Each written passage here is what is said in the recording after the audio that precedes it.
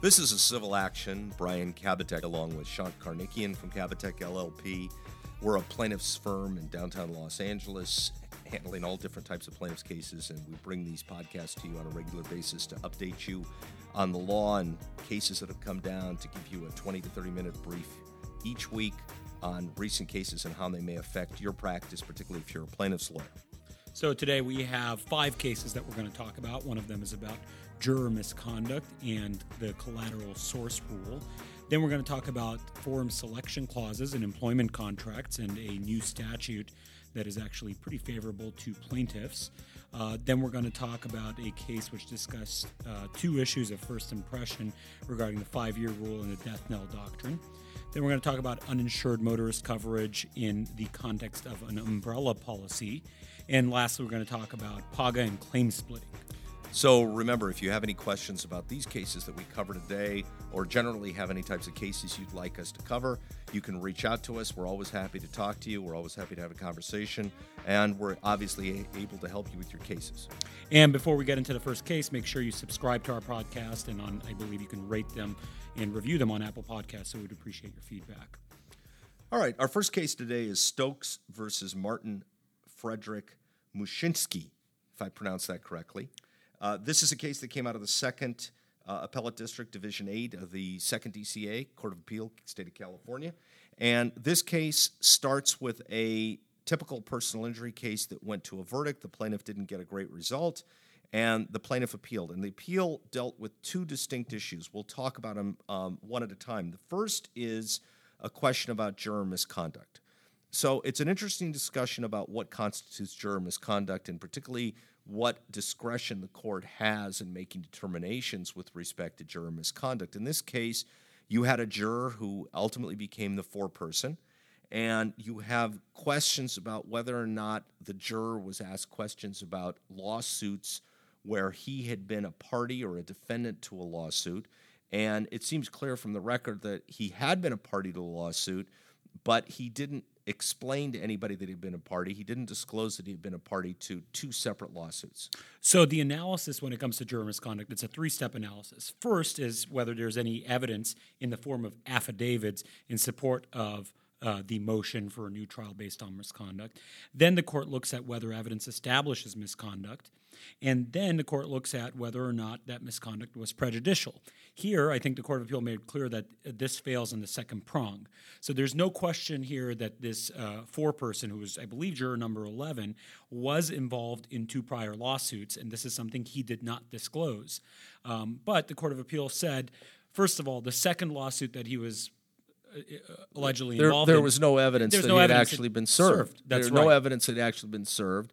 He was an officer at what looks to be a hospital or a medical corporation, and lawsuits could have been an ordinary course of life there, and he wasn't aware that he was named as a defendant or even served in the second lawsuit. And in the first lawsuit, I think there was just some genuine question raised about whether or not he knew he was even a party to the lawsuit. So ultimately, the Court of Appeal said it doesn't look like his concealment, even if we want to call it that, was intentional. And that's kind of the linchpin of this issue.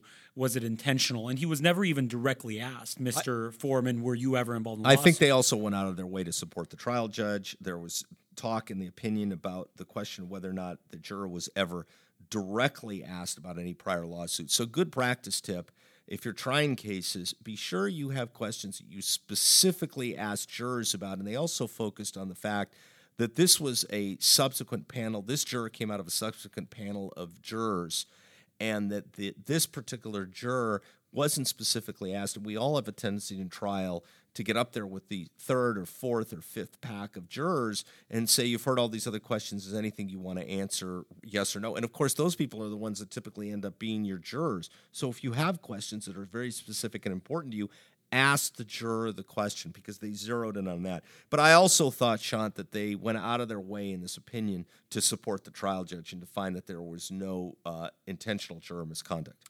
And aside from the juror misconduct question, another thing about this opinion that kind of rubbed me the wrong way was the Court of Appeals finding on the issue of collateral source. So the collateral source rule is basically any evidence of other sources of compensation for a party's injuries or treatment in the PI context are inadmissible.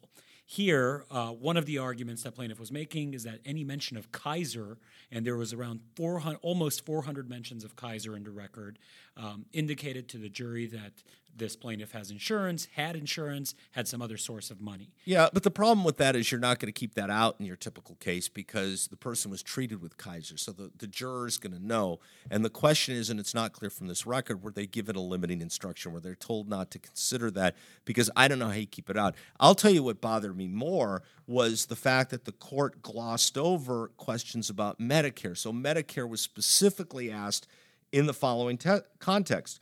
Question, Mr. Stokes is 65 years old. Answer, that's my understanding, yes. Question, he's eligible for Medicare. Objection, collateral source rule, overruled. Can we have a sidebar? No. Nope.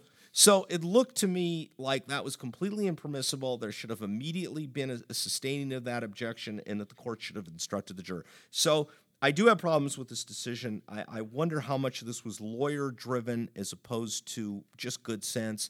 You know, sometimes cases like this make bad law, but I did not like that part of the decision at all. I agree with you, Sean. I'd agree as well.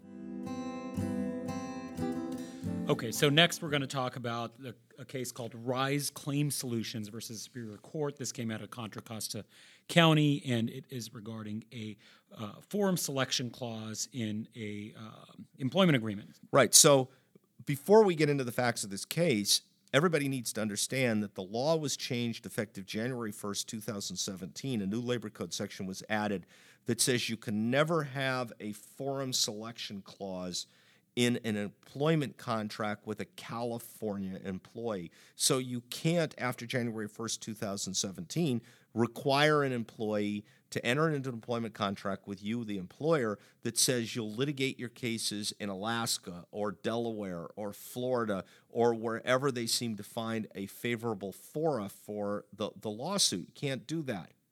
And I think what's key here is the timing of what this statute covers. So the plain language of the statute is that rule applies to agreements, quote, entered into, modified, or extended on or after January 1st, 2017, end quote. So in this case, the agreement was originally signed by this individual in, I believe, 2014. And Right. his employment was terminated in 2017. And it renewed by operation every year on the anniversary, which happened to be May. So every May it would renew for a new term. So it renewed for a new term in May of 2016, and the termination occurred about 45 days before it would have been renewed for a new term. That's right. And In 2017. So that's when the renewal occurred. So the argument that the plaintiff made was, listen, because it hadn't renewed yet, it was in 2017 that I got terminated. So I should get the benefit of this forum selection clause prohibition. And the court said, we see where there's an ambiguity there, but we think the statute's clear, and we think the statute means that it have to either been entered into, modified, or extended on or after January 1st, 2017. So the Court of Appeals sent this back to the trial court and vacated its order. And said that as a matter of law, it had not renewed in 2017 yet, so the forum selection clause applied. Next, we're going to talk about the 5-year rule and the death knell doctrine. Yeah, this is really interesting stuff because I've seen a number of cases coming down lately from the courts of appeal upholding the 5-year rule, and that's something that every single person has to be careful about. Particularly, I've seen a trend that the more complex your case is, the more likely you're going to be bucking up against the 5-year rule. Now, the obvious, easy solution to that is enter into stipulation if the other side will agree to extend the 5-year rule and do it early enough, because if you're coming right up against the 5-year rule, the defense is never going to agree. This case concerns the interplay between the 5-year rule and the death knell doctrine. By the way, the case name is Angela Rell versus Pacific Bell Mobile Services. I guess we should tell people that. Huh? Yeah, we should probably tell them the name. Is Brian. that your fault this Do time? you think that's a good idea? No, I think it was your fault because you started talking about it. But do you remember Pacific Bell? Remember Pacific Bell? I knew him. Well, Pacific Bell was the predecessor to Singular, which ultimately became, I believe, AT&T. So this is a case regarding... Which has absolutely no relevance to this case facts at all. Well, I think that the relevance is that this is an old case. It was filed in originally, I believe, 2003. Is that correct? Maybe.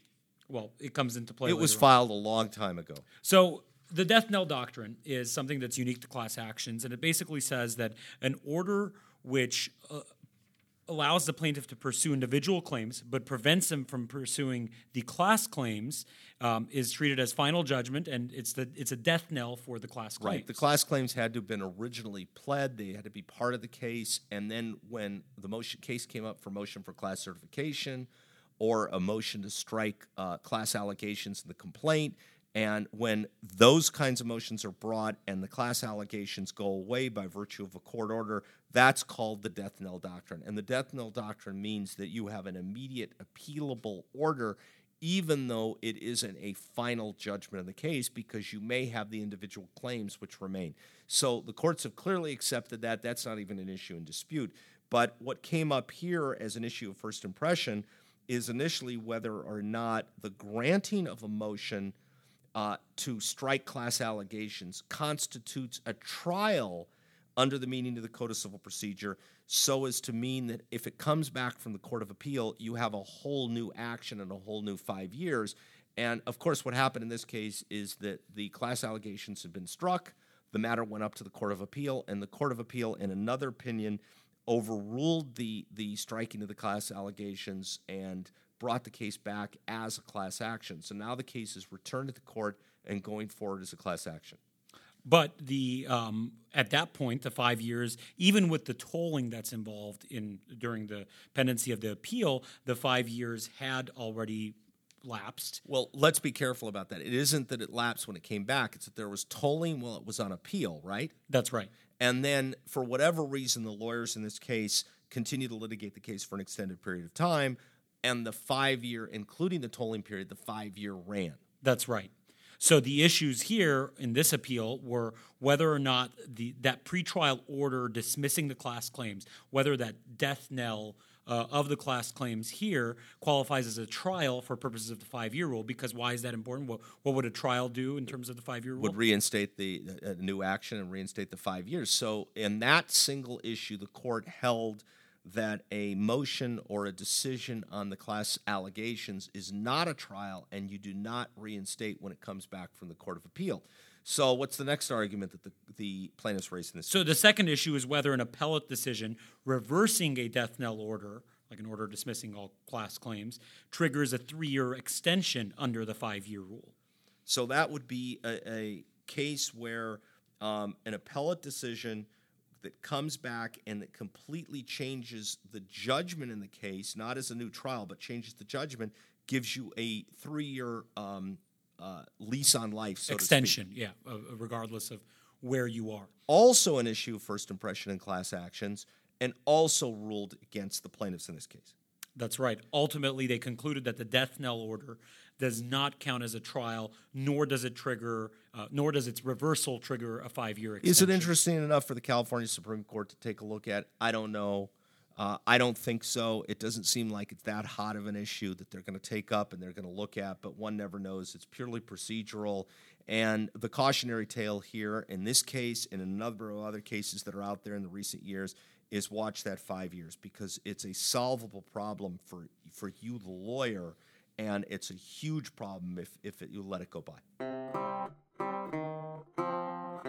Next, we have a UIM coverage issue when it comes up under a umbrella policy, and the case is Melissa Komorski versus Farmers Insurance Exchange, and this came down from the Second Appellate District, originated in Los Angeles, actually. So the facts in this case are pretty simple. It was actually an uninsured motorist, not underinsured, but that really makes no difference. There's a distinction here, where there was an uninsured motorist who struck and killed the plaintiff's mother in an accident. There was a primary policy, an initial policy that one of the farmers' companies had issued with coverage, and then there was an umbrella policy the truck issued, which is another one of the farmers' companies.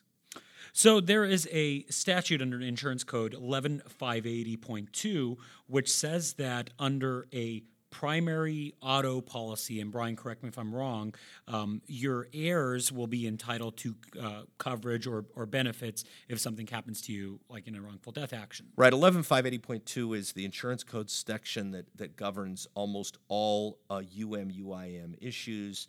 And it doesn't. What it says is it doesn't matter what the policy says. Is that the heirs of someone who's killed as a result of a accident have the right to make a claim under the policy, regardless of the policy language. And so there wasn't any dispute about the primary policy here. The dispute really involved the truck umbrella policy. And the truck umbrella policy provided extension of the coverage, but it had very specific language about who could make that claim. That's right. And the specific language named, I believe, a family member or insured person. It actually named specifically the decedent's husband, who was not the father of the claimant. And it said there that the policy only covered the named insured, and the named insured there was the decedent and her husband, and the court held that only the husband had the right to make the claim. So what the plaintiff argued in the case was, well, it doesn't matter because of Insurance Code Section 11580.2. As an heir, the policy language doesn't govern. The fact that I'm an heir governs. And the court said, no, this is an umbrella policy. An umbrella policy doesn't have to follow form with respect to the primary policy, with respect to the code. They can actually say whatever they want about who has the right. So in this instance, the policy said, I found the actual language, payable to you and any other insured under this policy, which would be very narrow compared to the 11580 language. But the Court of Appeal said, doesn't matter. It can be that narrow. 11580.2 does not modify the umbrella policy. And what's interesting in this case is that the second husband died during the pendency of the litigation, but because he died during the pendency of the litigation, his heir was able to step into his shoes and still recover. But because the daughter wasn't a named insured on the policy, she had no standing. That's right. So what's our final case? So our final case is about PAGA and claim splitting. It's Zakarian versus the Men's Warehouse. It came down in March of 2019, also was in LA Superior Court as a trial court. Second DCA, and this case is extremely well written. It's an extremely well written case. If you deal in PAGA, I highly recommend that you read it because it deals with an ongoing issue of a split of authority. There's a case currently pending before the California Supreme Court called Lawson, and there's a similar case which came to an opposite result called Esparza. Yep. And both of these issues dealt with claim splitting in the context of PAGA. So let's initially talk about PAGA and why you can't, Sean, bring an arbitration based upon a PAGA claim. So I think we've talked about PAGA in almost every episode we do, but PAGA is the Private Attorney General Act, which allows for a private citizen to step into the shoes of the state and bring an action against a defendant, against an employer. It's typically in the employment context. And even in the employment context where there's an arbitration clause, PAGA claims are not subject to arbitration. That's right. And it's a representative action, by the way. Not a class action, so you don't have to satisfy the class action elements, but it is a representative action where you are seeking these penalties on behalf of all aggrieved employees. Not the class, but it's really kind of the same thing as the class, but it's called all aggrieved employees as opposed to a class. But the California Supreme Court, in a case called Iskanian, held that PAGA claims are not subject to arbitration because they're actually being brought on behalf of the Attorney General and the people of the state of California, so it's not subject to arbitration. But in this claim, they were bringing a PAGA action that covered both underpaid wages and civil penalties flowing from the underpaid wages. So they were both PAGA claims. But what the defendant argued was that the underpaid wages is really an individual claim to the employees, even if you put a PAGA caption or heading on it. And the penalties is really the claim being brought on behalf of the government. So the former should be subject to arbitration, the latter should not. And what the court here held was that's really claim splitting. They're And- trying to split a claim. And you can't do that. You can't split claims. So the employer here tried to analogize to some other types of relief that are not traditional employment claims, where this type of splitting is permissible. It argued that in UCL cases, in CLRA cases, these types of splitting, or it's not splitting, you can have two different tracks and some parts of it can be compelled to arbitration. And the Court of Appeal here said that's not the same. Individual CLRA and UCL plaintiffs sometimes wear two hats, seeking to, on the one hand, enforcing their individual rights, and on the other hand, enforcing the rights of the public. But in a PAGA case, the plaintiff, the employee that's bringing a PAGA claim, is always wearing one hat. They're always just focusing on one thing, which is their ability to seek penalties against the employer, stepping into the state's shoes. So there's only really one interest here. Right, but the interesting issue here is who does the money go to? In this case, they seem inclined that the money should go to the state as well as to the employees. Other cases have held that the money goes to only the employees. But really where we come out with a split is that the Esparza case, which is not on appeal in the California Supreme Court, the Esparza case held that you can split the claim, that you can arbitrate the underpaid wages and PAGA the did I just make PAGA a verb? You can PAGA We could use it as a verb. Yeah, sure. you could PAGA the penalties. So you could submit the penalties to PAGA. That's Esparza. Lawson held exactly the opposite and also held that the money was individual and needed to be paid to the employees and presumably his coworkers.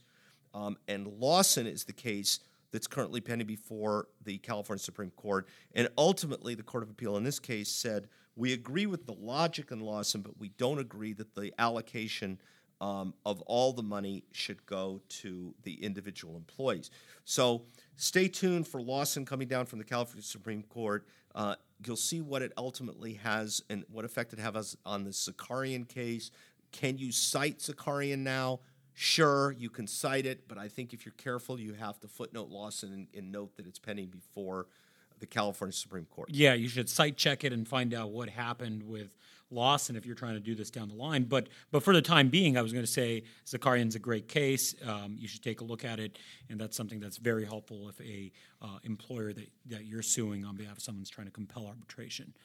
Do you think that ultimately they'll give the state as penalties in the Men's Wearhouse case coupons to Men's Wearhouse so their employees can go to Men's Wearhouse to shop? Well, I would hope so. Do I get one if they do that? No, Sean. No, it's only for employees. Okay, at Men's maybe Wearhouse. I should pick up a shift there. Okay, Yeah. you do that. Yeah. It might supplement your income. It would be helpful. So that's all we got this week.